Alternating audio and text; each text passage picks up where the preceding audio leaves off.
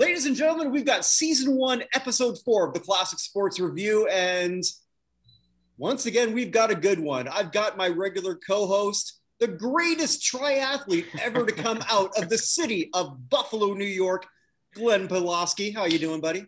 I'm doing very well. We got to do something about that because I'm starting to get like paranoid here. Racing has opened up in New York State, and I got a race in a couple of weeks. And right now, my biggest fear is that I'll miss out on the podium, and someone will walk up to me and say, Glenn Paslawski, Buffalo's greatest triathlete, huh? Couldn't even get on the podium. And I'd be like, yeah, you're right. But hey, you're listening to the show. That's awesome. But if you say it enough times, it's true. Like today, you say 3 times. I'll say it. I'll say it over and over. I mean, today I went out watching the Germany-England game at a bar with a friend of mine I've made here, who I've dubbed her as Barbados' fittest woman. And I told her, use that, run with it. She's part of our little group committee, which we'll promote a little bit. But if we're going to do this show, we've got to have some special guests. And this show that we're looking at is the famous tuck rule game. So you need someone from the New England point of view and someone from the Oakland point of view. From New England, Evan, you again. Yeah, at least you're not wearing a Boca shirt this week. That's good. So. He's Evan Nolan, the regular, my co-host in the Hall of Fame show. And we've got a special guest from the Oakland point of view, two-time Hall of Famer, the Violator, Wayne Mabry.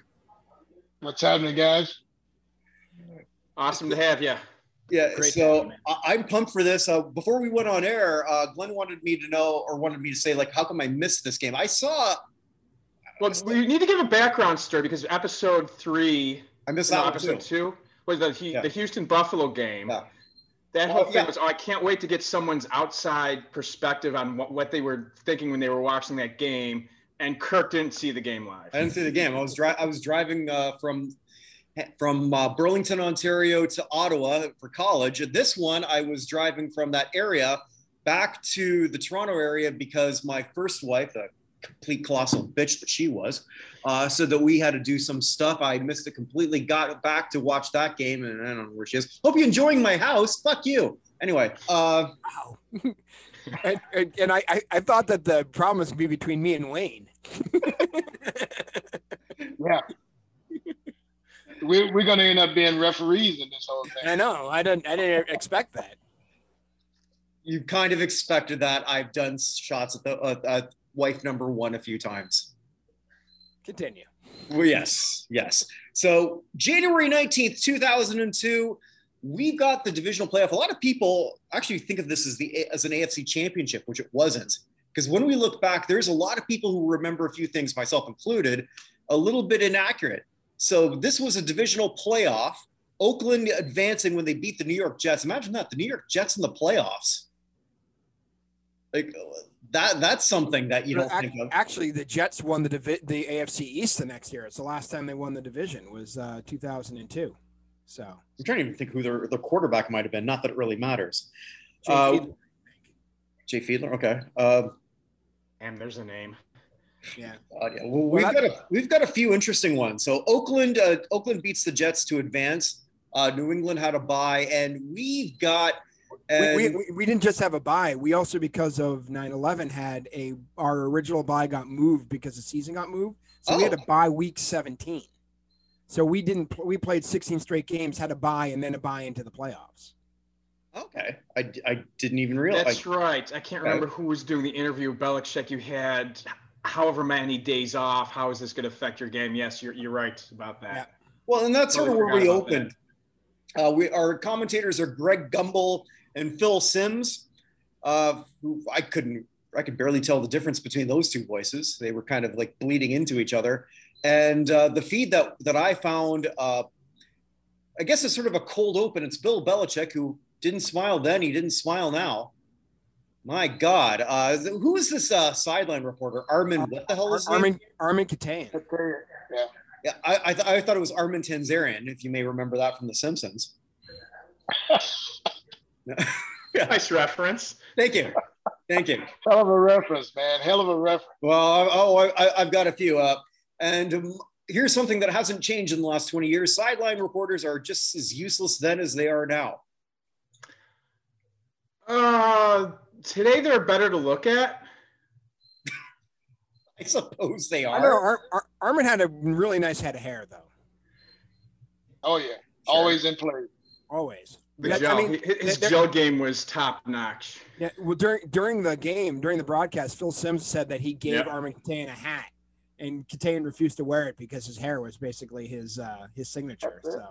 So when I was watching this game and I'm looking at the snow there on the field, actually this one's more for you, Wayne, because I figured that Glenn, you being a Buffalo guy, Evan in Boston, did you not just look at the snow and just think, man, this is packing snow? Always that time snow, of year. It's like they brought it in. It looked like, but it didn't matter. We came for battle. That was a mindset back then. We came to do war. We'd gotten there, so we brought our A game, and of course, Bill and company, always lived up to the billing. So it was quite the battle. So wait, for those who aren't familiar with you, I mean, like you were like one of the most iconic fans ever in terms of sports, regardless of sports. So like people have seen you. If you've watched a Raiders home game, they've seen you. Did you and the crew ever sort of like do any road games? Yeah, we did. But, during that time, I went through wife number one, and I didn't have the funds to travel. Okay. Yeah, wife number one usually sort of eliminates a lot of funds, don't they? We'll go there. That's a whole episode in itself. Well, Kirk started. Is there anything you want to get off your chest, Wayne? No. Let's just, we know how it all turned out. And yeah, absolutely. I had some definite emotions running through that game. And like I said, we'll get into it as we discuss it. So Oakland wins the toss. And this is actually something that I really found interesting. And I'm just trying to think, when did it really become in vogue for, if you win the toss, you're always deferring? That was a Belichick thing that really happened, I think, with the Colts-Patriots series at the beginning of the 2000s. Because whenever they played the Colts, they would always defer to the second half with Manning. So it was probably shortly thereafter. Okay. Yeah, because that was something I was like, and also too, like when we did the Bills-Oilers game, it's like, I always remember, like, as a kid, okay, of course you want to start, but now it's like, what? You don't want to start. You want to wait until the second half. You want to then you hope to double dip. You hope to get that touchdown at the end of the first half, do something with the clock, and then come out, get the ball again, and just have that offense on the sideline for what would be in real time, probably half hour, 45 minutes, maybe even an hour. Exactly. That's the strategy behind it. And also when you have a ferocious defense, you want to keep them setting the pace and setting the tone for the game.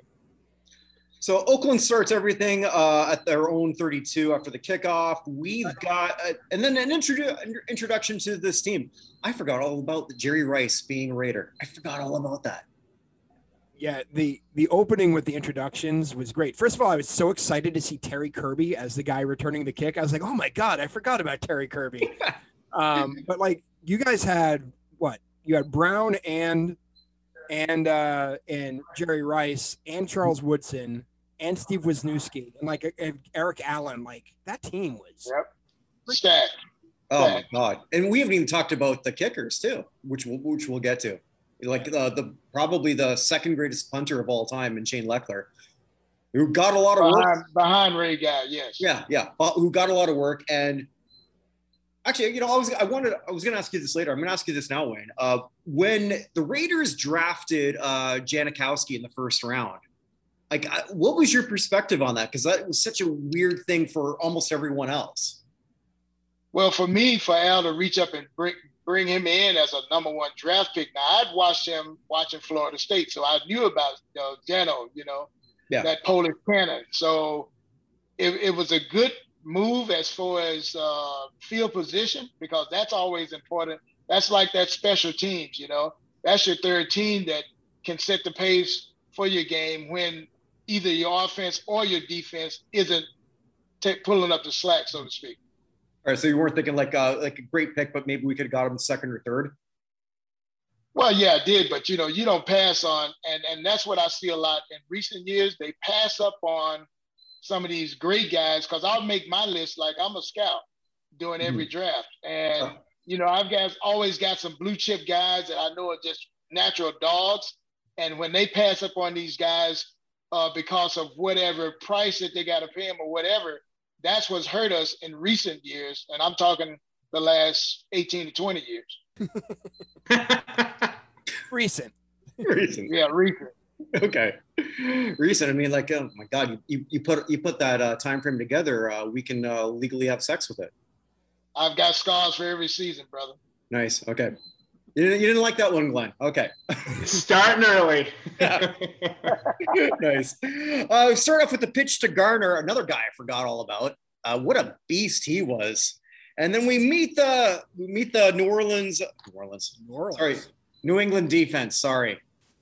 Mm-hmm. I'm a New Orleans fan. What am I going to say? Two probable, one definite Hall of Famer and a second probable next year Hall of Famer on that team. Mm-hmm. Yeah, who wasn't a starter. He was a rookie. When he made a play in the second half, Phil Simms seemed surprised that he was who he was.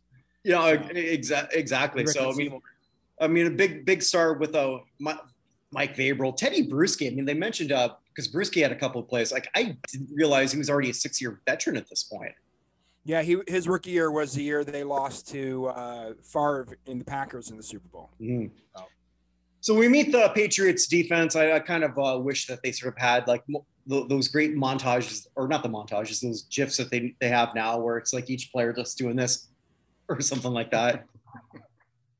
That's what I would do. I mean, like, I would sort of like make the most of it. Maybe that's the only reason I didn't go in the NFL. That and the fact I'm 5'7", and yeah. Anyway, we'll run with that. I know the feeling. Yeah, but you played with some stars though in college. Well, I went to college with some stars. I didn't play. In high school, I was told I was too small to even go to the next level, which, of course, I'm like Aaron Rodgers. That put a big, huge chip. I don't know if you can see it. It's on both shoulders, but I still carry that to this day. And so that intensity you see in the stands is just a reflection of that. Because meeting the players over the years, I found out that was just straight bullshit. So those spikes coming out of your shoulders are actually the chips. That's a chip. You got it. My 6-pack. That's my 6-pack of chips. Nice. So to really no surprise, I mean, the Raiders are starting rushing the ball as you would expect in these type of weather conditions, but it's not exactly it's not going everywhere. You're still feeling everything out. We got a coach's challenge, and I had to look up, like, when did coach's challenge start? So it was 1999, because I thought that was actually far more recent than that. And it's still recent enough that the Raiders win the challenge, still don't get a first down, but then the refs took away a timeout only to give it back to them later. So that should have been the first sign that the officials are going to have a really rough game. You got it. Absolutely, it was. Also, that the lead official is Walt Coleman. Never refereed another Raiders game again, I read. No, because he would have been skinned coming in Oakland. No doubt. So we get Shane Leckler punting the first of 17 punts. Yeah. Yeah, that was amazing. I mean, they just kept tallying the punts quarter after quarter. Oh, my God. And then we see Tom Brady, and like, Tom Brady doesn't look much different other than he's lost maybe some face fat. For those getting older like myself, the face fat really helps. I mean, I'm approaching 50, and I think it actually sort of helps, but that's just me. Anyway. Yeah, he definitely had some pudge when he came out. It was a little bit. Yeah. A little bit, but he doesn't look much different. And it's weird listening to Phil Simms and Gumbel talk about this rookie quarterback. and just like, I don't know, they're going to get to this rookie. He's a little bit, maybe he's a little nervous. There was no nerves at all in Tom Brady that I saw. No, he's now. If I could give him a first down with this one, he's just a gamer. And we recognize that warrior in him, even like I say, his first game in there when he replaced who was the quarterback that got knocked out? Bledsoe. Yeah. When he came in, it was just like when you're prepared to step in, that's how you perform. And especially us as fans looking at a professional, it's like rookie or not, get in there and do your damn job. Yeah, and we're watching his first ever playoff game. Because he took over, was week 3, Evan, I think? Yeah, he took over. Well, he got the Mo Lewis hit was week 2. So, and then he took over the rest of that game. And then he went 11-3 as a starter during the rest of that regular season. The Pats were 5-5. Lost the game to that 5th loss was to the Rams, which made them not afraid of them when they played them in the Super Bowl that year. But after that Rams lost at 5-5, he won out from there. So, So we meet the Patriots offense. Some players I haven't thought of in a long, long time. Yeah, I'm a Patriots fan. I completely forgot Rod Rutledge was a thing. I was like, who is Rod Rutledge? Because I remember Jermaine Wiggins from East Boston, local kid does good. I have no mental recollection of Rod Rutledge. Well, and then I was looking at also too, then we were introduced to the Raiders defense. Like, I was so disappointed to find out that Regan Upshaw wasn't related to Gene. Oh yeah. Like that. Just, we always tease him about that, you know. Yeah. Where's cousin Gene, you know? But you talk about a warrior. Now that's one of my favorite guys on that squad on the defense. Oh wow. Okay. Interesting. Oh yeah. We've had some conversations during his career, and we'll get into some of that too. No, absolutely. So it starts off reasonably well for New England. 20-yard reception for Redmond on the second play of the drive. But they were doing screens to start off, which I think was like 3 consecutive screens that opened up this Antoine Smith up the gut. So we're getting to the Oakland 39. So it's looking pretty good to start until we get a face mask penalty. And that was pretty much it for this drive. And this is where I think right here, we're looking early in the game where even though we've got one Hall of Fame kicker, one person in Janikowski who isn't going to be in the Hall of Fame, but in terms of his power, like you were saying, Wayne, I mean, like the Polish cannon, his accuracy wasn't there, but in terms of his length. Absolutely. He could place it all the way downfield. Yeah.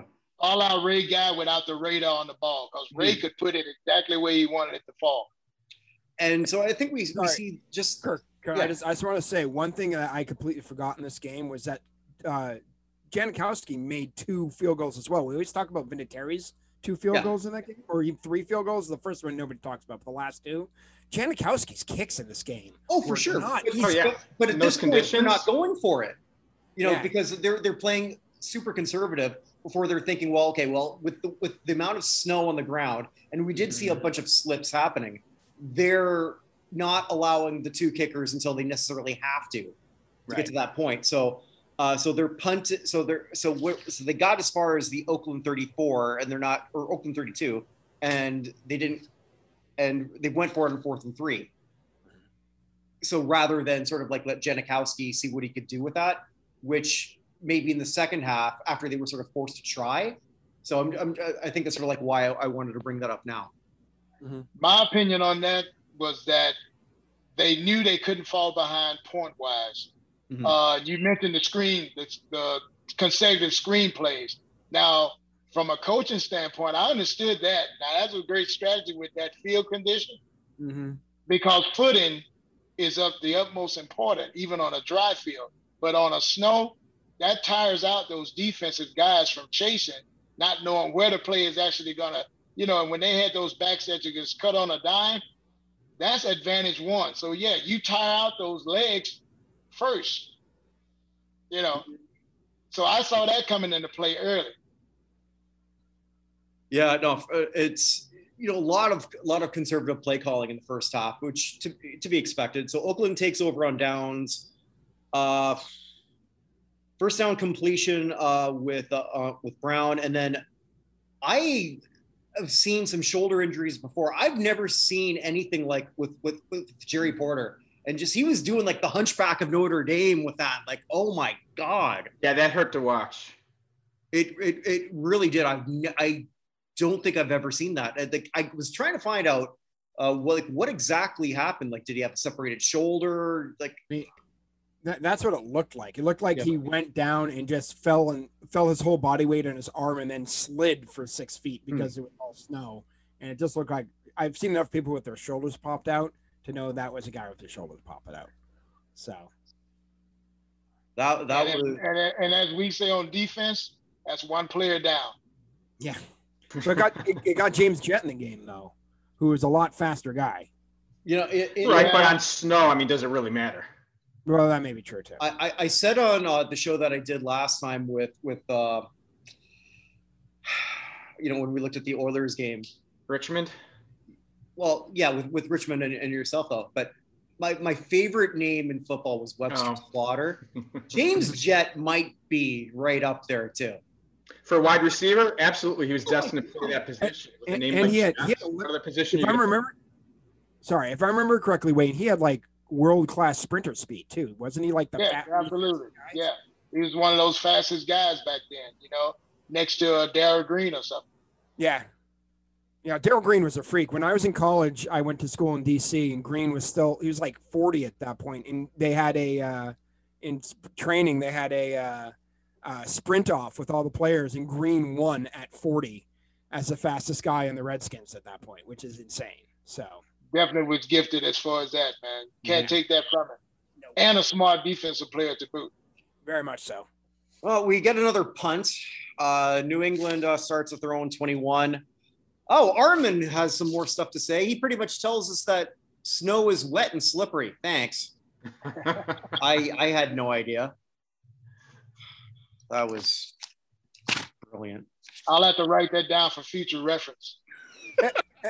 I have a question. What was up with Gruden's visor? Like, I know he always wore a visor, but seriously, in the snow, it was weird. It was a weird choice. It's superstitions, man. You can't deviate from that. Yeah. You can't switch up. Yeah, I understood that perfectly well. I'm like, his head's got to be cold as hell, but he had his superstitions, and that was one of them. Is that why Bill doesn't smile? He actually, Bill had those muscles removed. So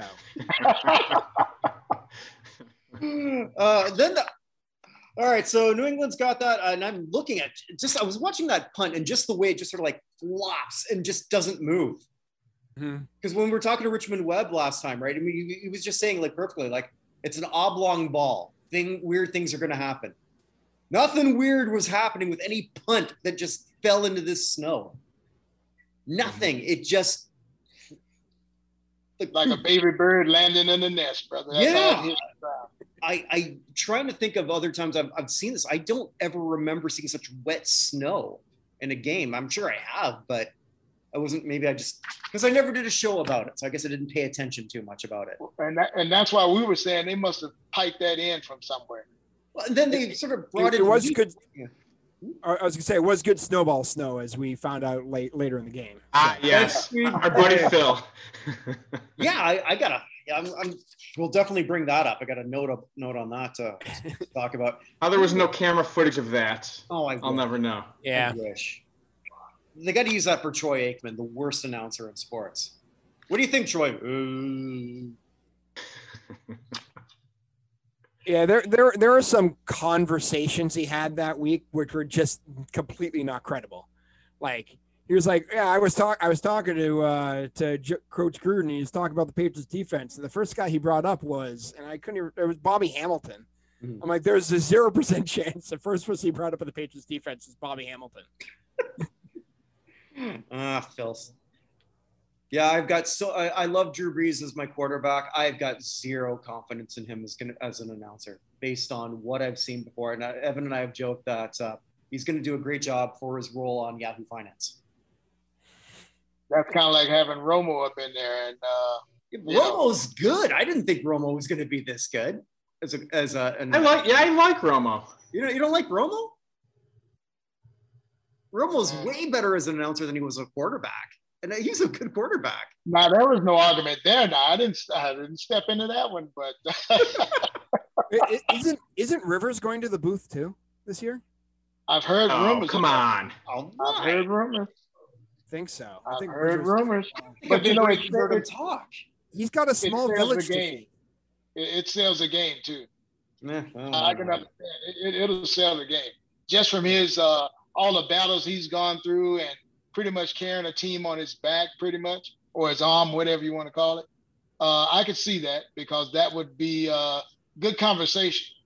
I think if any quarterback should step into the booth, it's Cap Rooney from Any Given Sunday.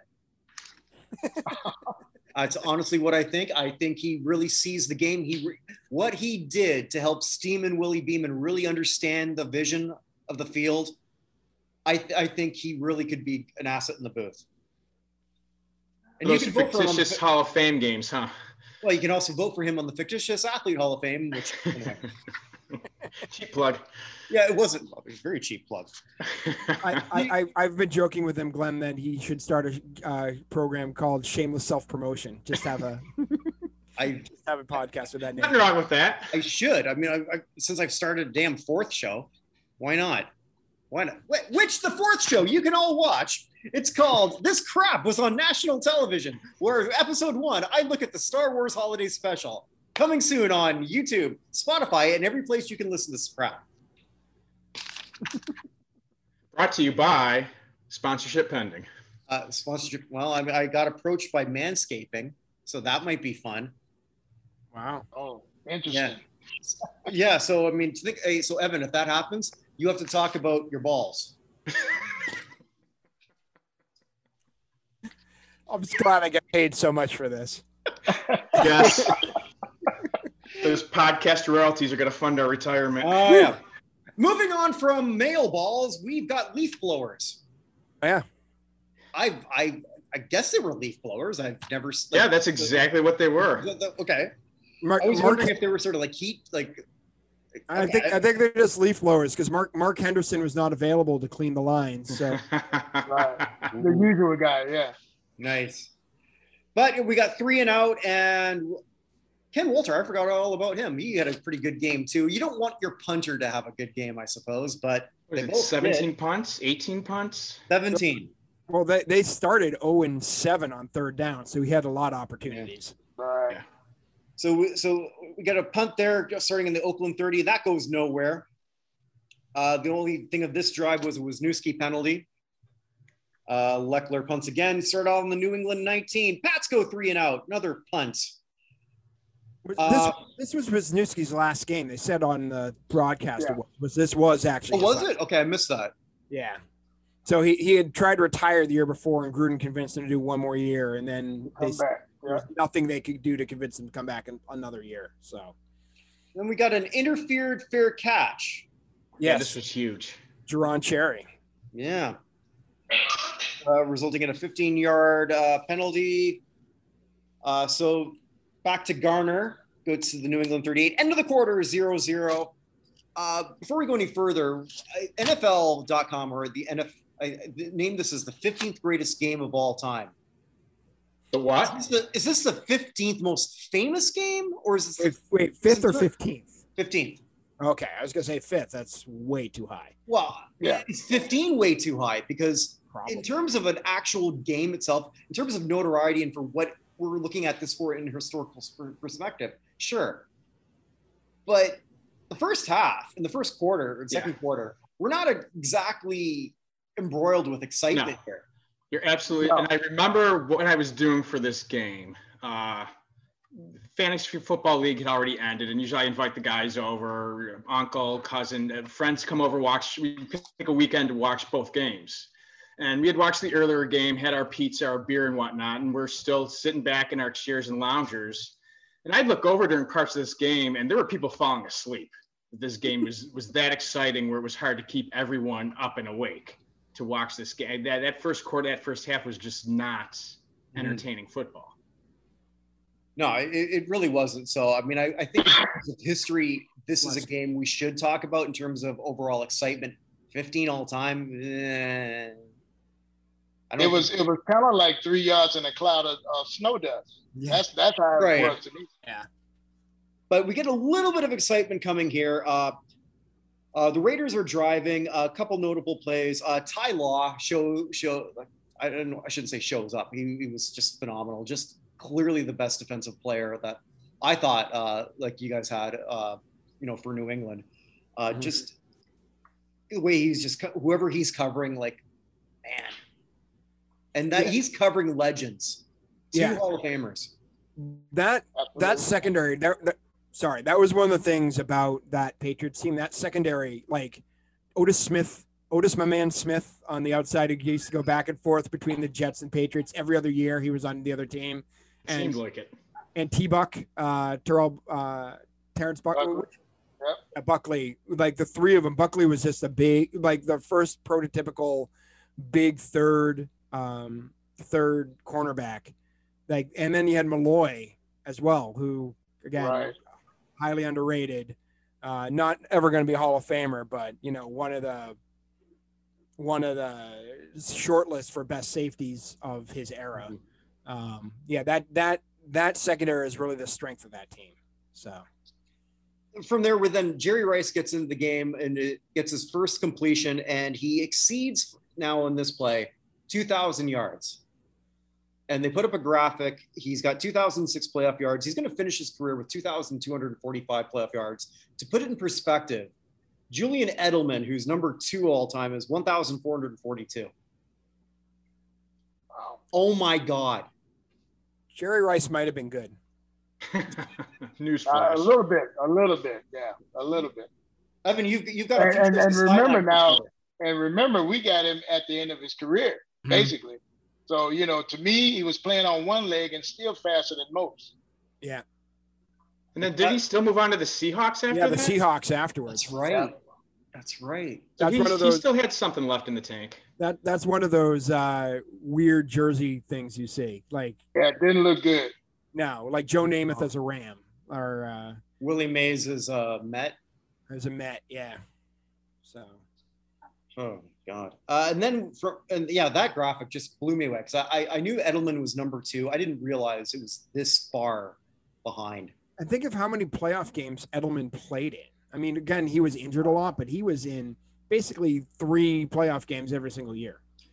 We talk about unbreakable records. This might be. Oh, Jerry Rice's records? Jerry Rice's record. I think it's possible to break his record for receiving yards.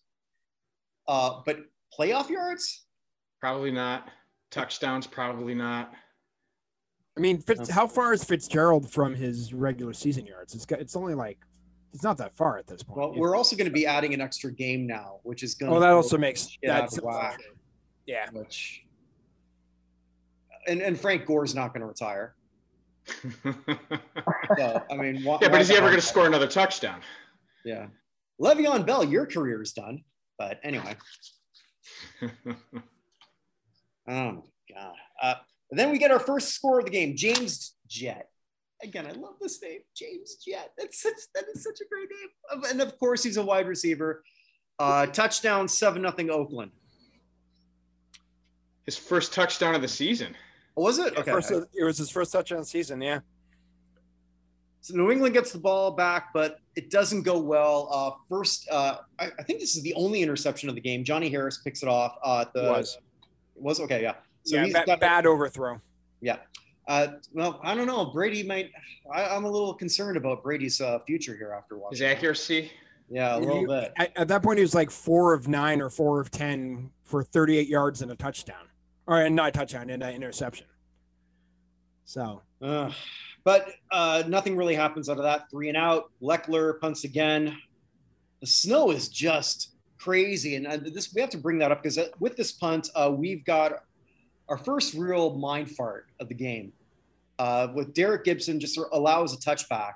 Yes. He just couldn't find the goal line. No, I mean, and with everything sort of going there, I mean, you could have looked up left, I suppose, because there's the orange pylon, but or he could have just not got greedy. Yeah. I mean, that's what it comes down to. I mean, you're trying to be precise on a play where weather conditions are not there for you to be that intricate on where you specifically want to down the ball. Just get it down and pin them back, and that let New England off the hook. Yeah, but again, nothing really happened there with that because we get one. Antoine Smith gets a first down, but it goes again just the weather conditions and conservative play calling. This goes nowhere. Another punt. Can I just say something about Antoine Smith? Please. Antoine Smith had the least amount of like ability to break or to like juke somebody out in the history of any running back. But this game was perfect for him because nobody could stop. No, he was a big boy. He kept moving forward, they would just slide by. But Antoine Smith, an okay running back, was great for us for those 2 seasons, and then was instantly replaceable with Corey Dillon. So that's kind of like our Tyrone Wheatley. He was never going to juke you either. Just straight ahead, 2 or 3 yards, but he's going to leave a lick on you. That was his trademark. Yeah. Well, the only thing we really of note of this of the Oakland drive here is just a brilliant sack here by Brewski. And again, so we don't really go any further with that. 3rd and long, Gandon rushes, but that goes nowhere. A punt. Oh, a punt. We haven't talked about that. Yeah. So New England's got that again on the 28, and we got nothing with that. Another 3 and out. Boring game. Yeah, really most exciting game in the history of all games. This is it. Jesus. There was that 1-6-3 game I think the Jets played where the total offense was, I believe, 110 yards between the 2 teams in a rainstorm. That had to be up there as well. I could just do 2 hours on the butt fumble. Like that would just be Mark Sanchez. That is Vince Wilfork's tape for the Hall of Fame. Just so you know, the butt fumble, forcing the butt fumble should just be Vince Wilfork's thing. For the Hall, yeah. But I guess his son's not going to be giving the speech. No, his son's not going to be giving anything. I don't think so. Oh Jesus! Well, my God, how do you steal from Vince Wilfork? It's your dad. What are you doing? Sorry, I just wanted to jump in there. That's. So we got another punt. This goes nowhere. Garner rushes for a 1st down. 3 plays later, we got a tackle for loss and a punt. And again, just watching these punts go nowhere. Where there was a fumble on one of them on one of Troy Brown's returns, right? Yeah, but it was recovered. Yeah, like Larry Izzo, the other our first real special teams ace in a long line of them, with a couple important fumble recoveries in this game. And you know, Kurt, with the weather conditions, and when that ball is cold, it doesn't travel as far anyway. I don't care. That's true. How strong your leg is. Once it gets in the air, it's just like a brick. Yeah. But I think just also watching just plop in the snow. That's snowman snow. I mean, just building stuff like that's stuff you dream about when you're 8 on those snow days, you know, which I guess with COVID, every day was a snow day for the kids. I don't know. I suppose. Felt like it. Yeah. Well, Evan, how many days did your kids miss school? This year, we had in Chicago here. We had, I guess, what would have amounted to 3 snow days, and the first one, kids still went to school because they're home, but they let them have the next 2. They're just like, it's nice out, just go run around. So what has COVID done for snow days? With all the remote learning, it's like, is there going to be snow days in the future? It's a good question. These children are going to be robbed of that pleasure of sitting listening to the radio, hoping their school gets called or their school district gets called, and feeling that joy that they got the day off. That's going to be robbed from them. You know, they'll be talking about those were the good old days when we had the snow days. Exactly. Meanwhile, when he's asking, what's a radio? Yeah. And Glenn, so I grew up in a town called Winchester, Massachusetts, and so we'd have to wait forever because I'd go alphabetically through the towns to close. Oh, tell me about it. I went to Catholic school, St. Andrews, and then you guys St. were Francis. After the towns. So I was at the S's. But so they had to go through town by town, and there's another town in Massachusetts called Winchendon, which comes right before Winchester. You get all excited. So much. Because they always canceled school and we rarely did. So every time we're like winch and then we're like, no. Just the rug pulled right out from under you. And we go to someone else. Was that your Shelbyville? That Shelbyville is borders Springfield, which borders the 4 towns border Springfield. Nice. Delaware, Maine, Florida, and Arizona. Well, it looks like we get something maybe from New England, but if it doesn't, we got a pass, biggest play of the game at this point, 20-yard pass to Brown, up at the Oakland 45, 9 yards to Jermaine Williams, but then Wiggins, sorry. And then it stalls again. And the boos are raining down as it sort of ends. The Patriots are booed off the field as the Raiders get the ball back and just kneel. At this point, as you're watching this, so Evan, Wayne, what are you feeling right now? If you remember, like, as your chances, like, I know what's going to happen. And I'm thinking, man, New England's not looking good. I'm trying to put myself in the moment. And me personally was trying to psych myself up that, okay, they've been sparring each other back and forth. Now we're going to put our foot down. And I thought our running game would be more dominant. Yeah, I have to say Brady's numbers were not something exciting at that point. And like I said, our running backs were Antoine Smith and J.R. Redmond and Patrick Pass, I guess, as well, although he did mostly kick returns. And that wasn't exactly a murderer's row of running backs. So, I mean, I think we were happy. It was a sloppy game, if I remember correctly, because I was over at my buddy Ash's house at this point with my friends. I think we were just happy that we got out of there 7-0 and that it had to be better in the second half. Yeah, given those weather conditions, absolutely. Yeah. Well, halftime ends. We got Armin. My note is Armin is useless, so I don't remember what he said. Oh, he is. But, I wish we would have had a full game edition of this game because, I mean, the halftime crew, I have no recollection of Randy Cross, Mike Ditka, Jerry Glanville, and Jim, Hello Friends, Nance being the halftime show. Wow. Oh, I didn't even write down notes of who that was. Yeah. Yeah, I mean, that stuck out along the same lines as America Online being a Super Bowl sponsor for their webpage. When the Patriots were bad, Jerry Glanville did the Patriots games color commentating on national TV like every single week. He was like their fifth guy for CBS, and so he always our it was like Patriots, Bengals, Jerry Glanville, and I can't remember who the other guy was. They're like, oh my God, it's Jerry Glanville again. That's as bad as us. Hey, that's as bad as us getting Dan Fouts. And anytime we played the Chargers, man, it was just like, come on. Ian Eagle and Dan Fouts. Yeah. Oh my God. I'm not sure, but I have a feeling that if that was an electoral college that in that halftime booth, it would go Republican. No, I could be wrong. Possibly. Yeah. Mike, of course, as a Saints fan, I hate Mike Ditka. The dumbest trade. Well, how did you feel about that trade for Ricky Williams? Oh, Jesus. Yeah, let's trade everything to move up one spot. That's a great idea. And then the picture with the wedding dress. Yeah, you got to put that in there. Yeah. The only thing dumber. Look at Kirk go. I love this. Yeah, well, there's one thing dumber, and that's Ricky saying, hey, Master P, do you want to be my agent? Oh, yeah. Jeez. Yeah, let's do that. I'm going to sign with somebody who knows absolutely nothing. Oh, yeah, that's going to be a great idea. Yeah, no, well, we're going to make this all incentive laden. All you have to do is just do exactly what Terrell Davis did. That's it. And you'll get paid the same. That's all you got to do. Going back to the game, they actually did bring up that Brewski had signed a new deal in the offseason that he negotiated himself. With Master P?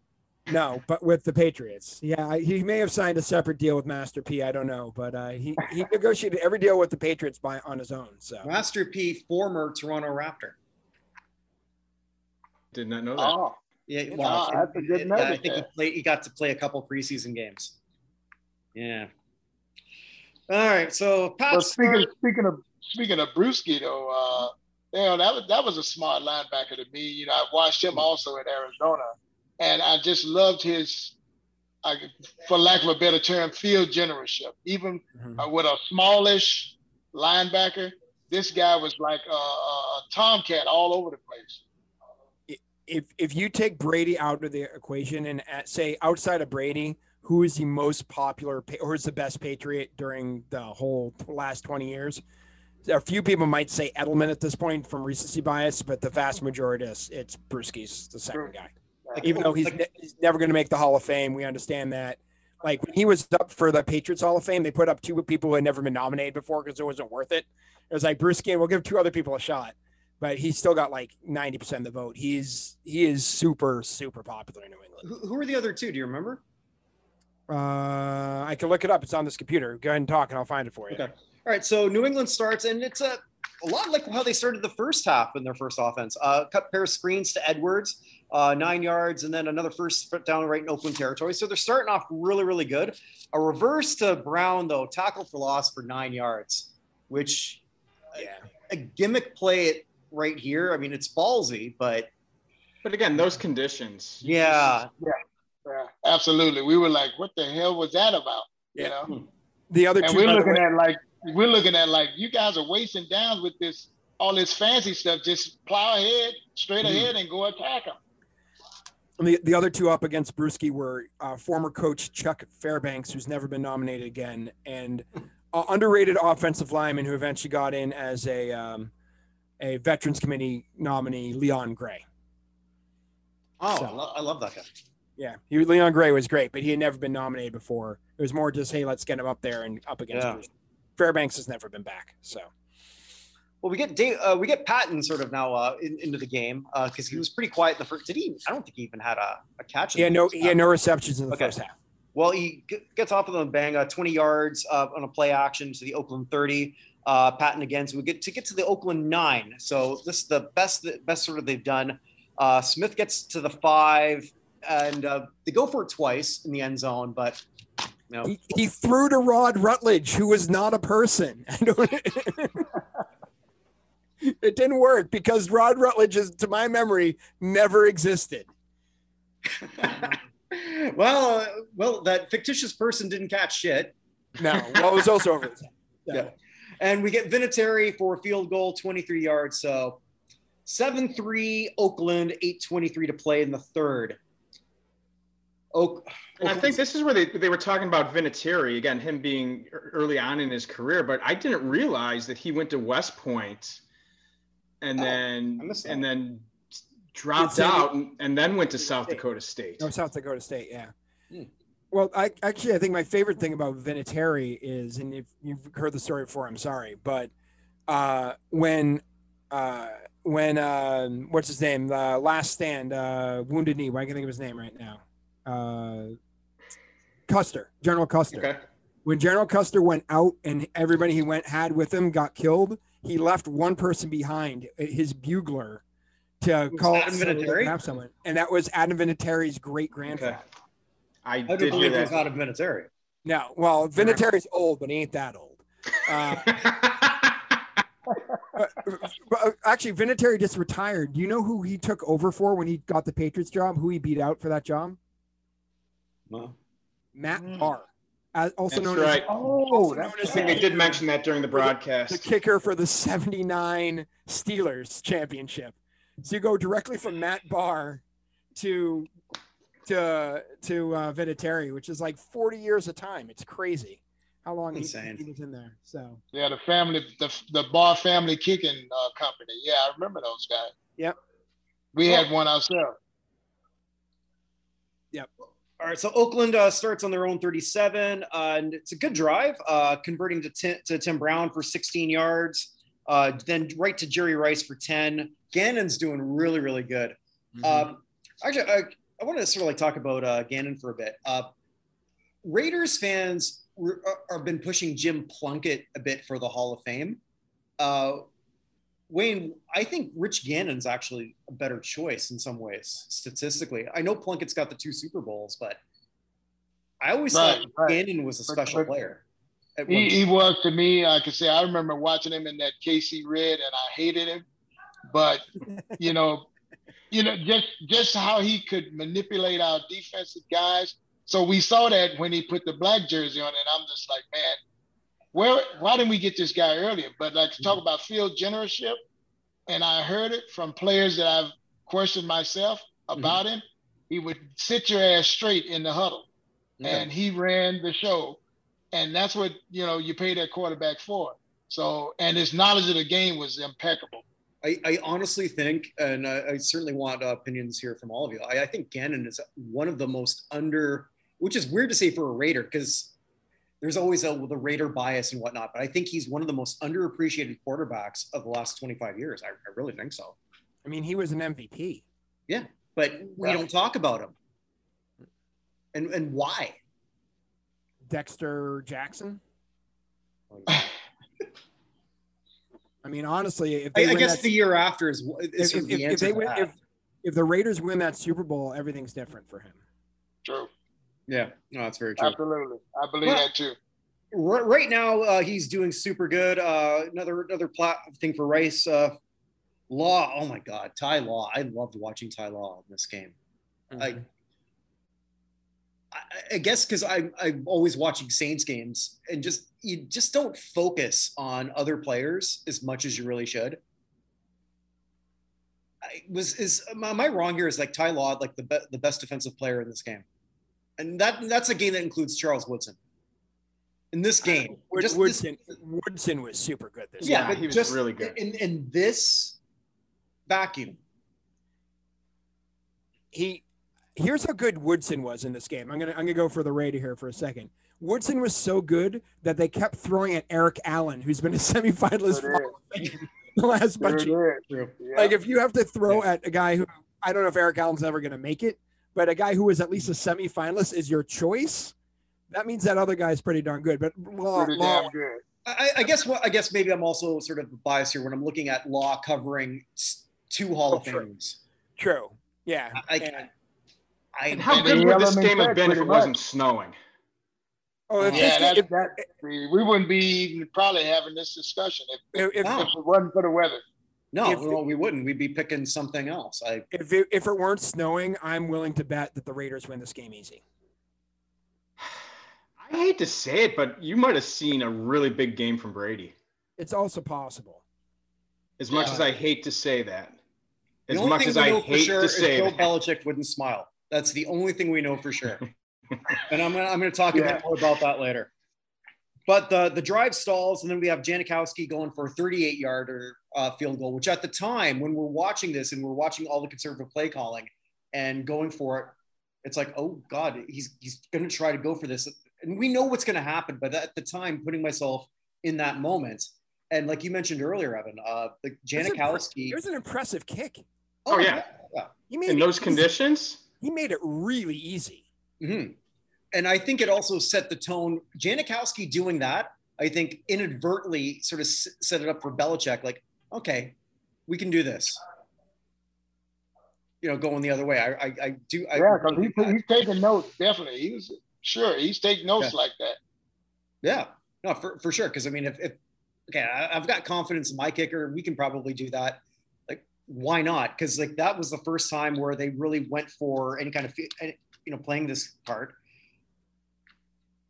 But yeah, Janikowski doesn't get, I think, a lot of, because he was only a Pro Bowler once, I think.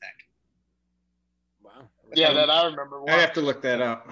Yeah, so I think only the one time, but it's not like anyone ever said, I'm sure as a Raider fan, you never thought, we really got to improve our kicking game. Yeah, I mean, maybe accuracy. I liked his accuracy as far as a field goal kicker. Now, and like I say, he would try like 50 yards and 60 yards was nothing to him with that cannon he had. But when you get to a point where you got to rely on your kicking game, you're in trouble anyway. If only he had the accuracy of former Vanderbilt kicker Sarah Fuller. Oh man. You cannot stay away from that topic. Yeah, he was a Pro Bowler. 100%. She has a 100% accuracy. Can we get her on the show? Oh yeah. She'll, as long as she doesn't listen to past shows that I've done. So he was a one-time Pro Bowler in 2011. How many times do you think Vinatieri was a Pro Bowler, by the way? 4? 3. Okay. 3. Okay, I was going to say 3. But what's incredible is that these two kickers played for a long time, and Sebastian retired in 2019, and obviously Vinatieri just recently hung him up. Which the longevity of the kickers in this game. And Leckler too. Leckler was around until 2017. Yeah. Mm-hmm. You think? Yeah, they were saying he had too much white hair in his beard, so he was, they were trying to go younger at that time. And I personally hated that move, getting rid of him. Do you think Leckler makes a Hall of Fame? Any of you guys? I was just gonna ask that. Well, it's our other show, so I don't know, man. He might be like one of those finalists, but I don't think he'll ever get in. If there is a second punter, whoever gets in, is it Leckler? Yeah, but at the same time, though, look how long it took Ray Guy, because it's the same problem that I'm going to say that Vinatieri will have. Adam Vinatieri will go down in history as if the best, if not one of the best kickers. And a lot of people say he's going to be a first ballot Hall of Famer. But at what point are you ever going to look at the list of those who are eligible for the Hall of Fame and say, yeah, he's one of the top 5 guys? You're not. No. And it'll happen. I mean, Morton Anderson got it. Morton Anderson, yeah. It will, but it's going to be a struggle. But Vinatieri will be eligible a year. If he played just one game in 2020, it would have been a lot harder to get in first ballot, because he's going to be eligible a year earlier than the Breeze, Rivers. Who else? What's the other big names? Witten. Yeah. This year's crazy. Yeah. So yeah. Well, he's going to be up against Eli in that first ballot. Oh. So and as if anyone listens to our show, both Kirk and I have and we have my thing on Eli is that Eli at no point in his career was one of the top 8 quarterbacks in the league. Nope. He wasn't. He made some Pro Bowls, but at no point was he really one of the top 8 quarterbacks in the league. He does have 2 championships. I really wanted him to lose that last game so he'd have a losing record for his career. And his streak, honestly, the worst thing for him is his streak was broken. He was benched for Geno Smith, which is also probably not the best. One of the highlights. Yeah. As a matter of fact, Geno Smith, when he started that game, became the first African-American quarterback ever to start a game for the Giants, making them the last team ever to have a African-American quarterback. But the Patriots. Because you asked me that last week. I was going to guess the Bears. Did I guess the Bears? I don't know if the Bears actually have quarterbacks. Wow, Evan. Oh. Well, I'm a punky QB. They call McMahon. He had to be superimposed on that. He wouldn't do it with the rest of the team. I will maintain, and I'm going to blame you, the Chicago Bears. Yes, you did the Super Bowl shuffle, and because of all you assholes, every player thinks they can rap. No, you can't. Stop. Sorry, I just wanted to do that. Yeah, that was a trend following that. That was a trend for quite a few years. Okay, if you haven't seen this, I encourage everyone to sort of YouTube the Dodgers baseball boogie. Wow, it is so bad, and you've got it was Pedro Guerrero. Baseball would be very, very good to me. He really did. Oh God, no. Yes. It is awful, and you've got all. I have never seen a bunch of athletes look more like dorks in my life. The Dodgers baseball boogie. You're welcome, and I'm sorry. But you know what, Evan? It was all about that boogie. It was about getting that boogie on to some music. That was the thing.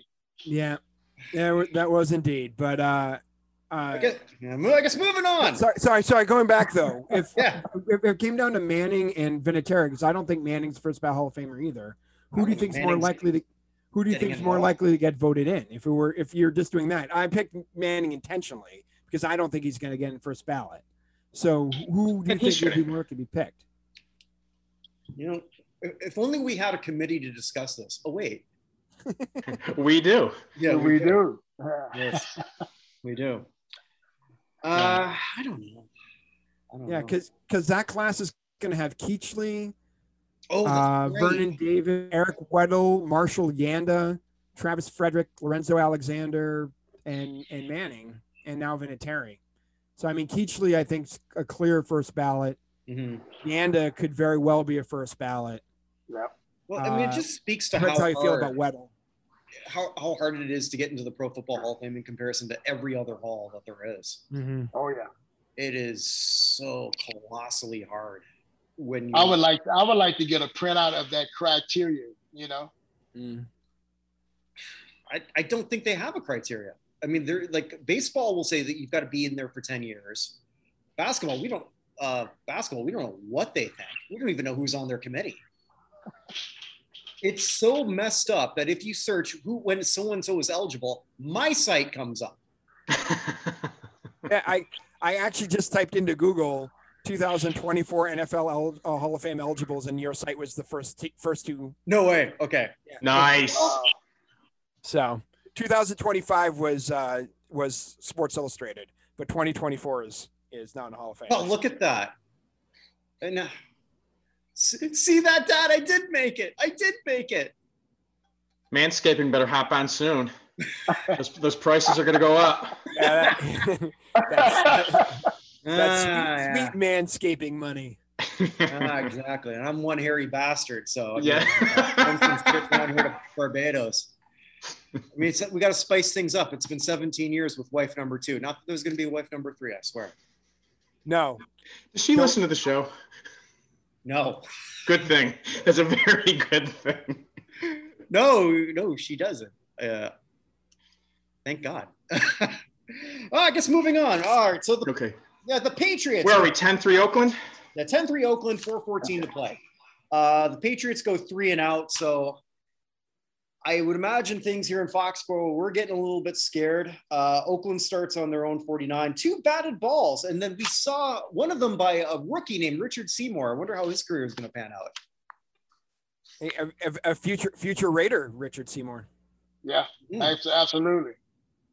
Which was a shock to us, but hey, shock to us too. Yeah, shock to us too. I was like, wait, we just traded Richard Seymour? What happened?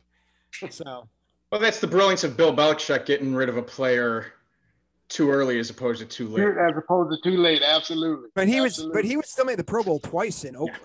Yeah. I mean, this wasn't like when they got you're right. Bledsoe or Laurie Malloy. Like, he was still a good player for a while. So we were saying it had to have been about contract money. It had to be. Yeah. That's all I can think of. Like, the only other one I could compare to that is Chandler Jones when we traded him to Arizona. For a washed up offensive lineman and a bucket of balls.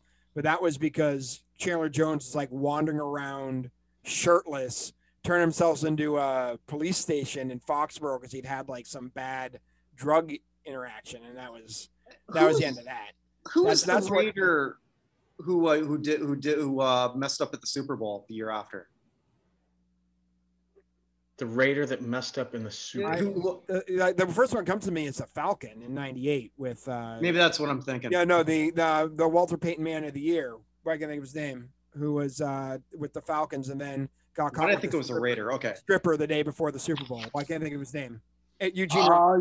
Eugene Robinson. Yeah, he was a Walter Payton Man of the Year, and then got caught with a stripper the night before the Super Bowl. Yeah, but you can still be philanthropic and be with strippers. I don't see why the two are. It's just that the problem was he left his wife and 3 kids back at the hotel. Right. Absolutely. But if he would have took the wife and 3 kids, that would have been worse. certainly would have cost more. Yeah, it definitely would have cost more. Absolutely.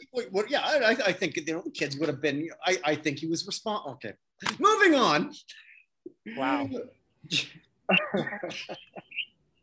There isn't an FEC for podcasts, right? No, thank God. Actually, every show that I've ever done, it's gotten a clean rating. I don't know how. There should be that E right next to it. There's not. So after the 2 batted balls, Rice 22 yards to the New England 29, but it doesn't go any further than that. But Janikowski 45-yard field goal. Another impressive kick. If I was a Raiders fan, I'd be upset about that non-call on Richard Seymour roughing the passer. Mm-hmm. I just thought, I mean, here we are at 2001, and that play's starting to get called more often. Yeah, and definitely so. Yeah, but like I say, that non-call was like par for the course that day. Right.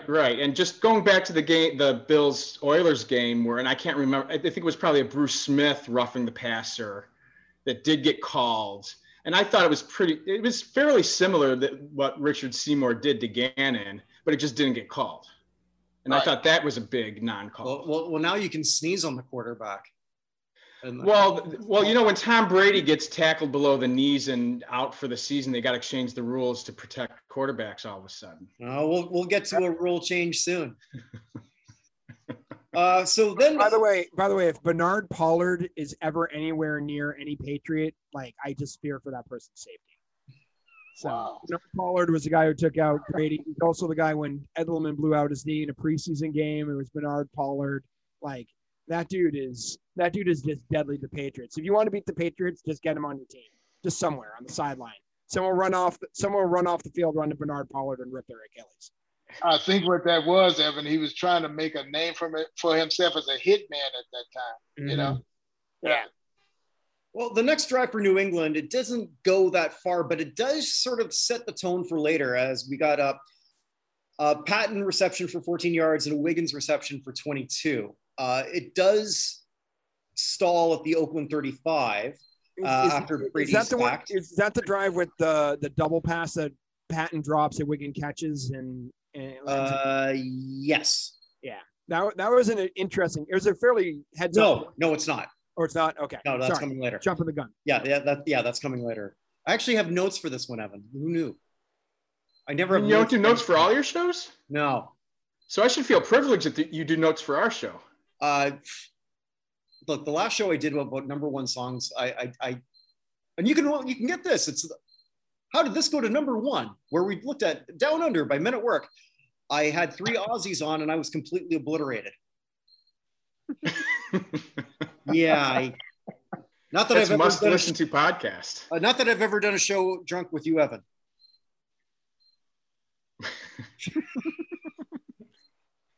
Don't want to mess up the manscaping money, my friend. No. There you go. Yeah. Because I'm waiting on the boogie video.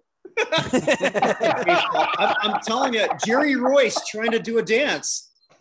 Oh no! Yes, you know what? He's dancing, Jerry. Yeah. I might have to look that up right now. Yeah, because Jerry, like Jerry Royce, who looked like he was 50 when he was 30. Like it, I think he had, if I remember right, I think he had like a lame jacket, just like trying to do this. Wow. Yeah. For those just listening, you didn't miss anything. You don't want to see that. Very, very white. Or you definitely do. Yeah.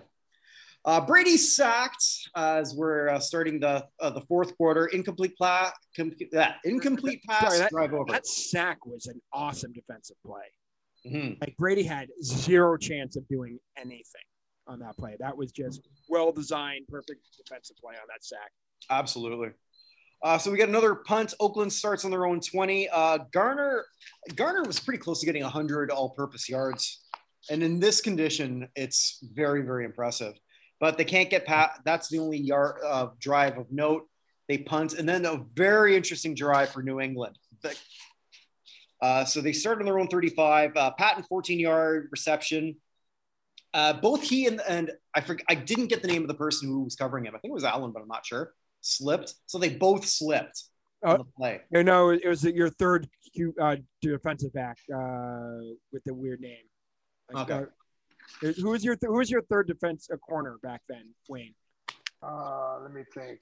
Wow. I'm drawing a blank too, man. I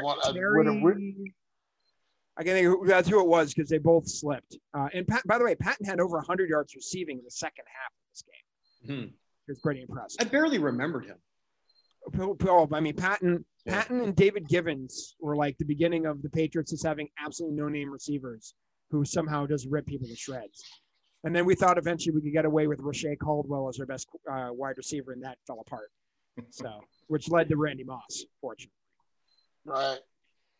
And so Brady's just on fire here. Then 8 yards to Falk, 2 yards to Wiggins. And this is the deflection thing where Brown for 8 yards, but Wiggins that's coming later. Brown for 8. Wiggins again for another 2 yards. So we're on the Oakland 31. Patton for 11 to get to Oakland 20. So we got 6 straight receptions. Wiggins then catches the deflected ball off Patton, getting to the 15. Patton again to the 10. Wiggins for another 3. And then Brady rushes. I don't think he's ever looked more graceful in his life. Well, there was a game against the Bears where he faked Brian Urlacher out of his shoes, which is the only time he's ever faked anyone out. Two highlight runs to put on his Hall of Fame tape. It took him 19 years to get to 1,000 yards rushing. That was his goal for his last year with the Patriots, was he wanted to make 1,000 yards rushing. And he finally did it in the last year he was here in New England. My note here is I finally found something that Tom Brady can't do, which is spike the ball. Slippery conditions. Yeah. It was, but it was all klutzy and it didn't matter. It was Tom Brady and it was still awesome. And who gives a shit when you get a touchdown? Also, Gronk was only 11 at this point and hadn't come around to teach him how to spike. Oh my God. Teach him how to spike. You got it. Absolutely. That's crazy. All right, just a side note. When Carl Nassib came out and got a bit of a press for being the first openly gay player, doesn't he look like Gronk? Kinda. Yeah. Maybe a little. I'm not implying anything. I'm just saying that. Holy shit! He looks like a mini Gronk. I'm pulling up a picture of him. Yeah, like a little bit. He does look a little bit like him. He looks like he could be a cousin. That was sort of like what I was thinking. He can't be a Gronkowski because all 4 of them have played for the Patriots. And since he hasn't played for the Patriots yet. Including the dad. Yes.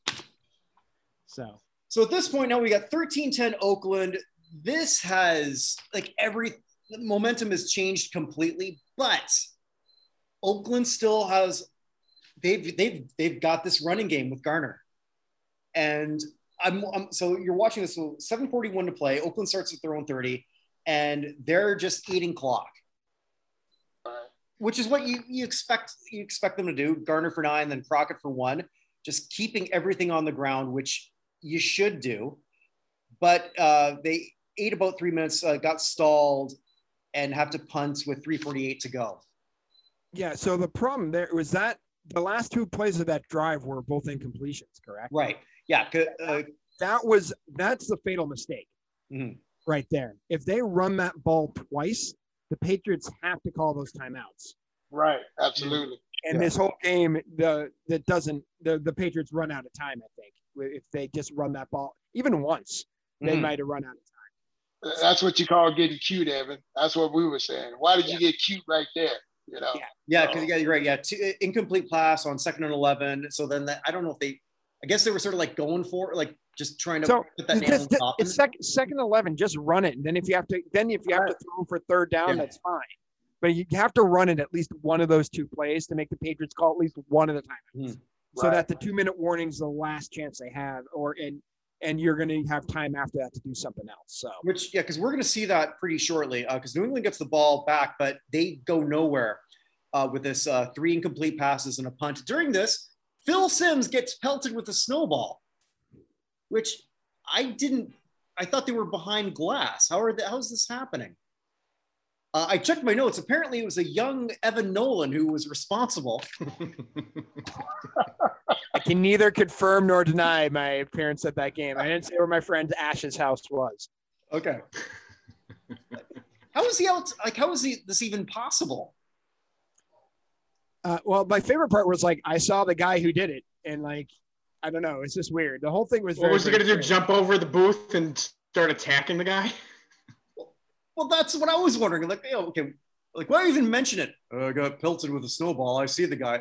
What are you trying to tell us that you're a tough guy? You're going to get him later? No, you're not. You're doing nothing. You're going to stay there and do your job. And call for security when it's time to leave. Well, yeah, exactly. I mean, he could have pulled the Joe Girardi. Come on, knowing that nothing was going to happen.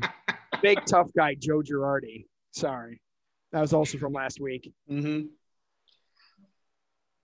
So Oakland gets the ball back with 2:41 to play. as a Raiders fan, you got to feel pretty good at this point. That first run by Garner, he 8 was yards.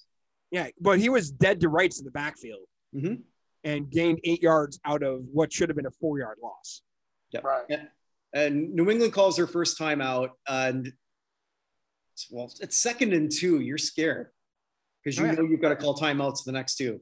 Which you're scared because there's at least a timeout for the 2-minute warning at this point. Yeah. So if they get it, then it's a problem because no matter what, you're on the other side of 2-minute warning. But if they don't get it this run and they get it the next time, I think you have even a bigger problem because now you can't really stop the clock.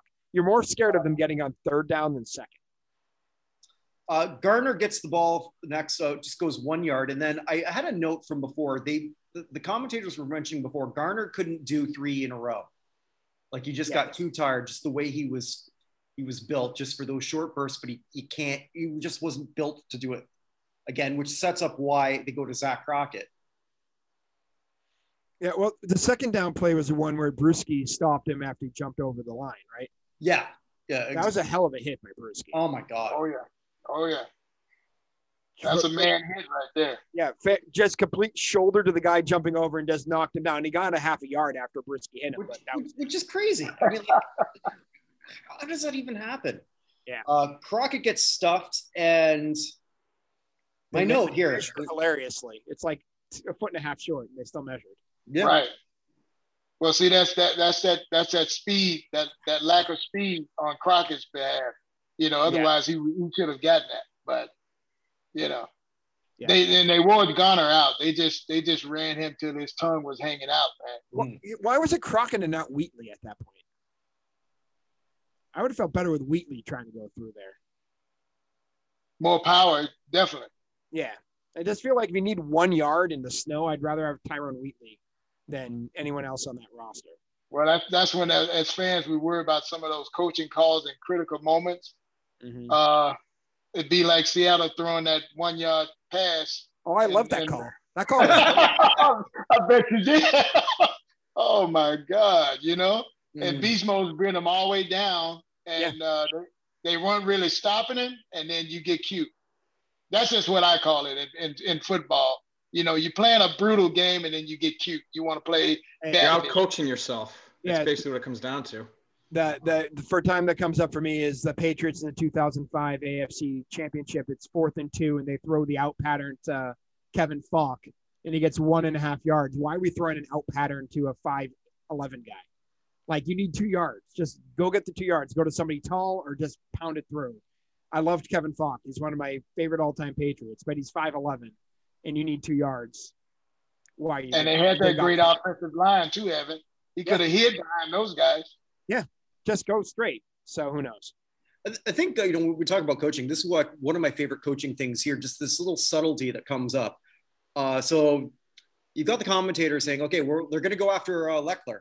They don't want to risk, like that possible roughing the kicker penalty. Right. You know that he's not going to, like, as you were mentioning earlier, Wayne, I mean, like you're not getting a roll. Yeah. You're not getting everyone. You're not getting a booming punt. You're going to have not great field position, but it turned out to be pretty good because you're starting on their own 46, 206. Well, that was another fumble though. I mean, Brown returned it and fumbled, and Izzo jumped on it again. Mm-hmm. Larry Izzo. That was the second one. Larry Izzo was the complete unsung hero of that game for the Patriots. Yeah, he had 2 plays, both of them saved turnovers. So then Falk gets a 7-yard reception, 2-minute warning, and then this all goes to hell. Depending on your point of view, I suppose. Yeah. Brady runs for a first down to the Oakland 42. Then on the next play, everyone thought it was over. The fans thought it was over. The commentators thought it was over. I knew it wasn't over, but I thought it was over. Woodson tackles Brady. Sure looked like a fumble. And then we all learned about a play that a rule I wasn't aware of at the time. Neither was Phil Simms. Phil Simms is like, there's a word for this rule, and I can't think of what it is. I'm like, you will never forget again, my friend. Mm-hmm. Right. And that's also too, like, we're really learning the value of that headset, where they're getting all this other information, making them look a lot smarter than they are. Right. Absolutely. Yeah. At this point. So, yeah. So hold on. So Wayne, what are you thinking at this point? Game over. That's what I'm thinking. Look, run the clock out, get the hell out of there. Yeah. So here's what I'm thinking. So they go and review it. And do you guys remember what song? Did you notice what song started playing in the stadium? It's the only song you hear all night. Is that Rock and Roll Part 2? Oh, no, that came up. We did play that one too. They don't play that anymore because Gary Glitter has a little bit of an issue. Obviously. Oh, a little bit of an issue, yes. But no, it was the second most widely played song in NFL stadiums. There's a trivia question. For number one is banner. In the Air Tonight? Is what? In the Air Tonight by Phil Collins, yeah. So wow. Phil Collins, Coming in the Air Tonight, starts playing on the radio in the stadium. And I'm sitting there with my buddies and they're doing this review and we're all debating it. I say, guys, I don't know what's going to happen, but I can't imagine the season is going to end with fucking Phil Collins. That was Phil Collins. Right. I understand, but again, at that point I was the drum solo. Okay, well, that's why the songs play in the stadium. Like the Ravens, that was their song for stretching, and that was the point of the drum solos where they started getting serious about the stretching. Like that's why it's so widely played. But I was just like, there's no way this isn't gonna go away because Phil Collins. To your thing, Glenn. Here's what's wrong with Phil Collins. I have one answer. Studio. Yeah, that's you're right. What's wrong with Phil Collins? What the hell is the studio? What does that mean? Everyone's got one of those in their catalog. I mean, does Lionel Richie still believe that? Does he still play Dancing on the Ceiling? Like, I mean, this comes to a point. Like, everyone's got something bad. Yeah, but I know what that means. What does Dancing on the Ceiling mean? Yeah, he wanted to dance on the ceiling, and in the video, he dances on the damn ceiling. Phil just goes in the video. Studio. What is that? Please tell me that song went to number 1 so you can talk about it. Actually, next week is the Star Wars theme that went number 1. John Williams is the man. No, John Williams didn't do this. It was a disco version. Wow. The 70s were great, weren't they? So we've got like five minutes really. I didn't time how long this was, but just took forever. Yeah. The announcer is going back, well, wait a minute. And I guess someone's telling them in their ear, well, like maybe it was he had the forward pass. And then you're looking at the replay. Well, no, he's bringing it back in. And then that's sort of like to your thing, Evan, where they said, well, there's the tuck. I think there's something called the tuck. Yeah. And I think everyone watched. That's when I finally got to watch that. Thanks, First Wife. Goddamn bitch. But anyway. So one of my good friends here in Chicago is a guy named Brooks Sullivan. He's a stand-up comedian, and he is one of the biggest. He's a big Bears fan. He's one of the biggest Michigan fans I've ever met in my entire life. His favorite player of all time is Charles Woodson. The call on this play has made him hate Tom Brady, the greatest quarterback in Michigan history, forever. Completely disown him because he got the benefit of this call and Woodson got screwed. Teammates in college. I didn't know that. Yeah. Oh, yeah. Well, we heard that. Yeah. We heard their lockers were right next to each other. Well, they were somewhere near each other in the same locker room. That was something Phil said during the broadcast. But yeah. And I'm sure Phil got that in the headset. Well, we're not really sure. You better take that back. You don't want to get sued. And they're just all confused. And then everyone's confused. And again, I know what's going to happen and I'm still confused. And I'm looking at that over and over again. And if I was a Raiders fan, I would have been so pissed off. I have a Raiders fan here. What are you thinking when they make this call, Wayne? Total belligerence. A tuck rule. First of all, a rule called the tuck rule. He wasn't tucking anything. Now, if I can rant, this is my Rodney Dangerfield. You know. What are you talking about? A tuck? What was he tucking? He got the ball freaking knocked away from him. You know, and they can slow it. They can show it in super slow motion with some molasses attached to it. It still wouldn't change. He got the ball knocked out of his hand, plain and simple. I have a counter to that, which totally eliminates the tuck rule. And I think I showed you that I sent you the Warren Commission's photos of the Magic Loogie Seinfeld episode thing. He did not get the ball knocked out. If you look at the slow-mo, Woodson catches body and never hits the ball. You see Tom Brady bringing the arm in, bringing his left arm across to cradle it, and he knocks the ball out himself. How that's a tuck rule, I don't get. I never heard of it. I mean, he had two hands on the ball and knocked it out with his left hand. I'm watching like tuck rule. Like, what is this? Someone trying to? He's transgender. He's tucking his cock in. I don't know what the hell this means. Well, you got to look at it this way, Kirk. Now they're teammates, right? Former teammates. Mm-hmm. And here's Charles couldn't really hit him in practice, so he's lowering the boom on him, and I can get that. You know, you can't touch him. They got the red jersey on. Well, today the jersey was blue with a little red, so I'm knocking the hell out of him. Yeah. Here's the thing too, because I think all of us think the tuck rule is stupid, but they have never changed it. No, didn't they abolish it in 2013? I think they took it out. Yeah, finally did. Where are my notes? They took it out. They did take it out. Yeah, so because it only took 13 years to say, well, maybe this isn't working. Wow, I didn't even realize I had taken that out. Yeah, they took it out. Huh? But the fact that they had to go to that, I mean, in this NFL, which you don't know what a reception is anymore, you don't know what a fumble is. I mean, at best, it's inconclusive and call stands on the field. Mm-hmm. But to try to look for this rule that, again, I contend that he got two hands on the ball. So when does the tuck end and he's got his possession back ready to re-up for his throw? I mean, that's what the official wasn't looking for. I mean, he was concentrating on what looked like him pulling the ball in and Charles Woodson causing the fumble. And slow-mo still frame shows Woodson getting Brady's shoulder, never really coming into contact with the ball.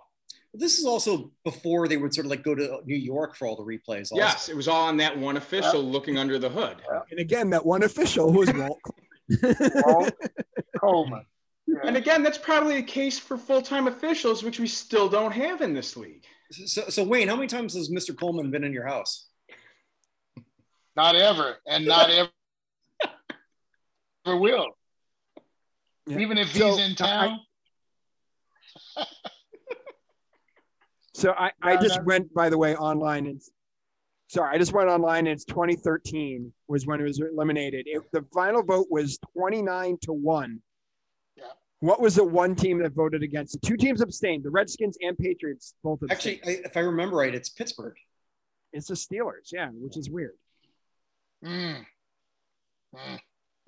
They're like, oh, they screwed over the Raiders. We hate the Raiders. Yeah, leave it in there. You gotta keep it in there. Keep it in there. As a souvenir. You'd have to know some history to figure that one out, man. It's you talk about some battles, man.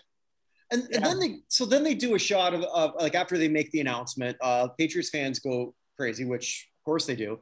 Then you look at Belichick, who still looks miserable. Like, you just got a second life and you look like that. Chucky looks okay. Like, it's like, well, I thought Al was going to have a heart attack he's sprinted up the sideline. I was also feeling from what I was reading too, and Wayne, you could probably speak on this better on that. That was almost the beginning of end for Gruden there, because from what I read, Al Davis was so pissed off that Gruden wasn't more animated or pissed off and challenged that. Right. Yeah, he was a little bit too cool for that one, because I know every fan that I talked to was about to bust their TV screens. Mm-hmm. And well, could he have challenged it though? Because it was that was within 2 minutes, right? Yeah, you're gonna challenge. Challengeable? Well, no, because everything goes to it was under 2 minutes, so it's already going. So that's why it was reviewed in the first place. Right. If this would have happened probably the 2 minute, 2 second, this doesn't get reviewed. No, one's even looking at it. I was saying, Kurt, that it gave them enough time to make phone calls to the appropriate person and get the okay to make that call. That's a conspiracy that will never die.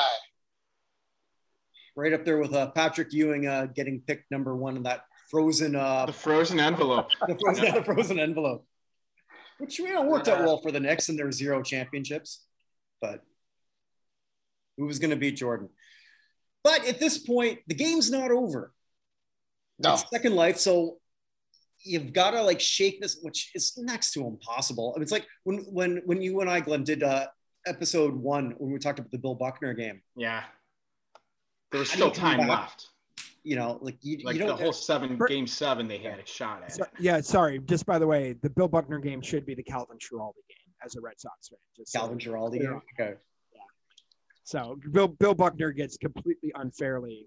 I mean, he made the error, but he should never have been that game. Dave Stapleton should have been at first base. Yeah, and we discussed that in the series that they wanted Buchner to be on the field when the last out was made and he'd be celebrating. Yeah, but Dave Stapleton should have been in that game. So my brother and dad were a third row in on the first baseline for that game, and it was not one of my dad's favorite sports memories. Well, so we continue. Patton gets a first down to the Oakland 28, and it couldn't go any further than that. And then this is where we get what's considered, although looking at what Janikowski did, because that's how I remembered it in my head as the greatest field goal of all time. I don't know that I necessarily feel that way anymore, but it was certainly the most clutch. It sort of takes a little bit more out of it after watching what Janikowski did earlier. But nevertheless, the winner writes history. Vinatieri puts a 45 right through the uprights. He made it by like 2 feet. It barely got over. And because of that hard ball. Yep. Yeah. But, he did what he needed to do. Overtime, 13-13. New England wins the toss. Because, of course, we do. That's what we do. Yes. If there's one thing you can guarantee, if there's an overtime, the Patriots win the toss. I don't know how, but that's how it works. Yeah, and at this point, it's kind of anticlimactic because that's also when, if you win the toss, in overtime, you're probably going to win the game. Ridiculous percentage at the time. Yeah. Redmond, 21-yard reception. Then Wiggins, a first down to the Oakland 34. They can't get it any.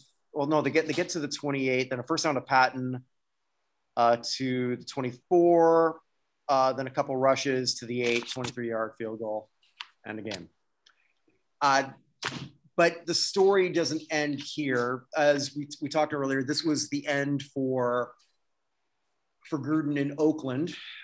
And so the first question, I guess to you, Wayne. So when Gruden leaves for Tampa, what's your first thought? Like, did you know that was coming?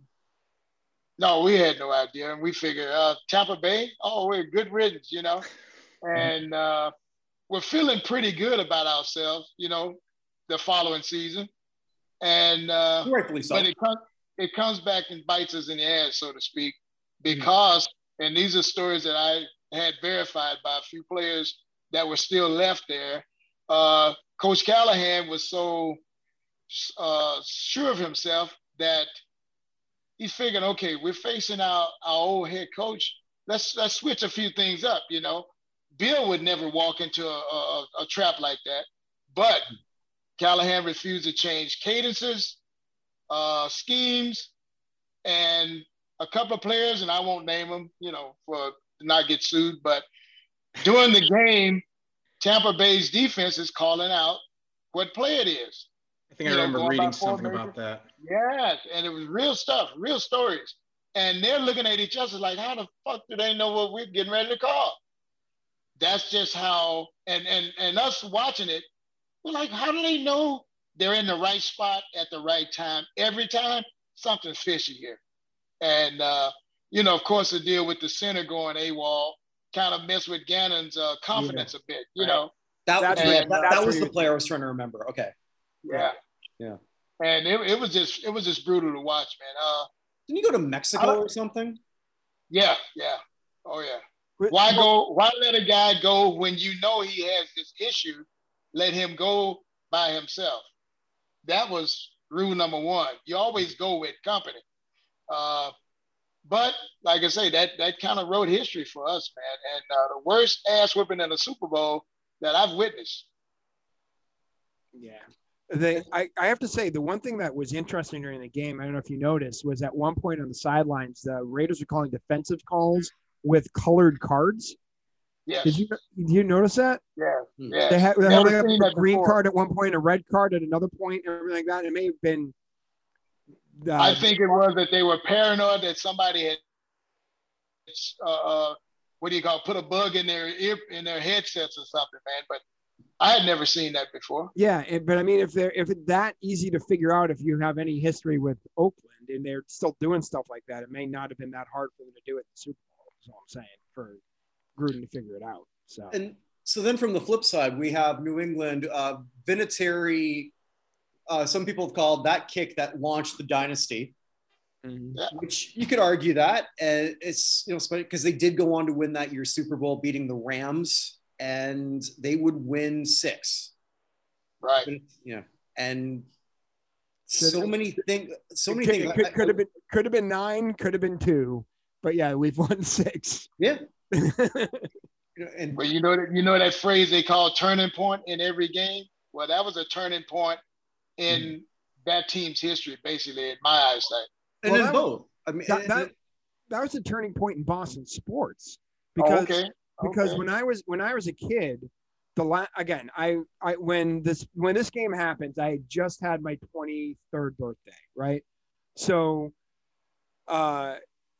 January 20. My birthday is January 5th, so I just had my 23rd birthday when this happened. So last time I had seen a championship was 1986 with the Celtics. And since then, we had other than that Celtics championship, my first memory is us getting shellacked by the Bears. Then the 87 Celtics fell apart. The 86 Red Sox had their terrible time. The 90 Bruins got killed by 90 Bruins got killed Edmonton. by the Oilers. The Oilers, yeah. Like, it was just like loss after loss after loss in championships for like 16 years. And it's hard to think about that. And the Patriots won that Super Bowl. And then 2 more. And then the Red Sox break the curse, and then it's like the almost perfect season, and everything changed in Boston on that Super Bowl. I remember talking to my dad. My dad at that point my dad was born 28, so he's 74 at that point, or 73 because he hadn't had his birthday yet. 73 at that point, and both of us for like weeks were like, the Patriots won this, like not that game, but like the Super Bowl. The Patriots won the Super Bowl. Like, it's just the black sheep, because make no mistake about it. The Red Sox were number 1 in Boston at that point. The Bruins were probably 2 ahead of the Celtics, so Celtics teams weren't the greatest around then. And with the Celtics being 3, and then the Patriots are a distant 4th. Like, it wasn't even close. And now the Patriots are number 1. So the catch me out. Yeah. So I mean, we had a down year last year where we went 7-9. Like, we even lose 10 games in our awful year. And like, it's weird. It's this weird. When I was a kid, I was like, man, it'd be great to be a 49ers fan. They just are always good. They're always winning. The Patriots are like not good. And then all of a sudden we're the 49ers times 2. And I was like, it's weird. It's weird to be at the top for that long. Well, that's the beautiful thing about sports fandom. You can be a fan of a dud team. Because growing up, I mean, the Patriots, I don't want to say a laughing stock, but they weren't on national television. They weren't really thought much of. I see you got Patriot Pat there, but that was, to me, was always a goofy thing on the helmet to me. I mean, we replaced it with the Flying Elvis, so that's like that was there's a whole conspiracy theory about that, because before Kraft bought the team, there was serious talk about the Patriots moving to St. Louis and becoming the St. Louis Patriots. And if you cut the face off of the Patriots logo, there's just kind of like that sort of flaggy thing. Like, that'd be great for whatever the team is in St. Louis. They're just setting it up for that. And up until then Hartford was going to get the team, and then Kraft took over and everything changed. But yeah, that was the last game for old Foxborough Schaefer near Sullivan Stadium, possibly the worst stadium ever to be a permanent home of a professional sports team in the United States. I've been to Orchard Park. Oh. You know, why you got to go there? No, Evan, you're right. I think I saw a Dave Matthews concert there at Foxborough, and we went in, and obviously we're not there to see a football game with Dave Matthews, and I think Ben Folds and Ben Harper. We were at the same concert, Glenn. Okay, then yeah, we were at the same concert. But yeah, I walk into the stadium, and my friend was working for whatever weather company there, and we had the tickets. I think the day before she got her company's Red Sox tickets. So saw the Orioles and Red Sox, and Cal Ripken was playing third at the time. So we go to that game, and then I walk into Foxborough. I'm looking around like, this is an NFL stadium? That was my first initial thought. I'm like, oh, okay. So yeah, you're right. That was not a great stadium. No. And it ended with clearly the 15th best game in NFL history, but really, really not a good game to let out. It was kind of the perfect fitting game, last game for that stadium. Yeah. So, well, I guess that ends episode 4. Thank you all for being part of this. I don't know what episode 5 is going to be. Glenn will think of something. We always do. Maybe we'll go back to the Battle of the Network Stars. That was fun. Hey, Wayne, I'm amazed how calm you were about this. Even your rant was not as unhinged as I thought it was going to be. No, man, it's been so many years, Evan, and it still hurts. Just thinking about it, even when I got the topic of the show, I'm like, oh my God, I got to talk about that. But, you know, just understanding how the game goes, the ebb and flows of teams rising and falling. And it just wasn't our year. We were not going to represent the AFC that year, come hell or high water. And it kind of, you know, I'm kind of okay with it. But that whole tough route, the way it transpired would never be forgotten, ever. Yeah. Here's a question. If the Raiders win that game, do you think the Raiders go on to beat Pittsburgh in Pittsburgh? That would have been another tough one, man, because we hadn't had any rest, and that would have been a brutal one, but a hell of a matchup just because of the personnel we had on our team. Mm-hmm. Yeah, I think we could have held our own. That was a 15-1 Steelers team with Cordell Stewart at the helm. That was I forgot all about that. Yeah, that was. I was trying to figure out who quarterbacked that team. Cordell. Jeez. Yeah. So and then of course the Super Bowl, where, I mean, Marshall Faulk is still convinced that the Patriots followed the walkthrough, even though ESPN's printed 400 retractions on that. So.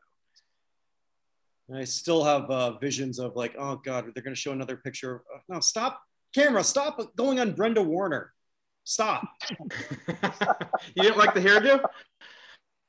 I don't know how we call them Karens and not Brendas.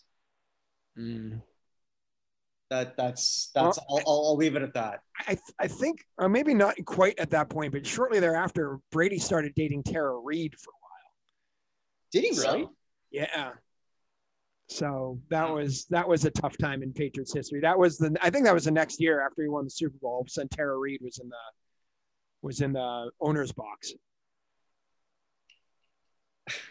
Well, like, what was there like when that was happening? Were a lot of people thinking Tara Reid was a jinx, like they did in Dallas with when Jessica Simpson was dating Jessica?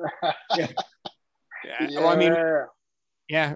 I don't know. I think it was that year, because I think the year he dated Tara Reid is the year we didn't make the playoffs. So I guess blame poor Tara Reid. My God, Tara Reid. At one point in time, man, but that seems so long ago. Well, it is long ago. Yeah, I mean, American Pie Tara Reid is still playing somehow. Right, absolutely. Hey, hats off to it, man. Showing what true grit is. Do you think he ever looks at Tara Reid and like how she's kind of not aged all particularly well and thinks, no, that never happened. Dodged the bullet. Yeah. Or just like it's like when I know I'm getting old when. Well, here's when I knew I was getting old: when the songs that made me feel old became 18. You know, it's like when when all the emo stuff, and I was like, what the hell is this? This makes no sense. Hey, my favorite radio station is still whatever they play when I go shopping in the grocery store. When did this happen? That's when you know you're old. You're walking through frozen foods. And you're all also like you're grooving in the supermarket. Man. You know, I can't believe they're playing. I can't believe they're playing Collective Soul right now. Oh God! I'll close with this: Abe Simpson to Homer Simpson. I used to know what it was, and then they changed what it is, and what it is now is strange, and it's gonna happen to you. Yeah, I'm paraphrasing a bit, but no way, Dad. I'm gonna rock all along, and then you don't. Huh. Wow, I think that's a story we can all live with right there. Yeah. It's gonna happen to you eventually. Absolutely. That's why when I was young, I never made age jokes because either I'm gonna get old or I'm gonna die. There's no other possibility here. There's only two forks in this road. We used to kind of snicker about the elderly, and my mom had this saying, live on. And that I've never forgotten that. Live on. Mm-hmm. Yeah. And I know why she said it. Yeah. Man, I really ended this on a downer, didn't I? Yeah. I mean, yeah, you know, it happens. Yeah. I felt bad for Wayne, and now I feel bad for all of us. With that, thank you, gentlemen. We'll see everyone soon. Stay safe, everybody. All right. Pleasure. Yeah. Guys, take care. Awesome. Take care, guys. All righty.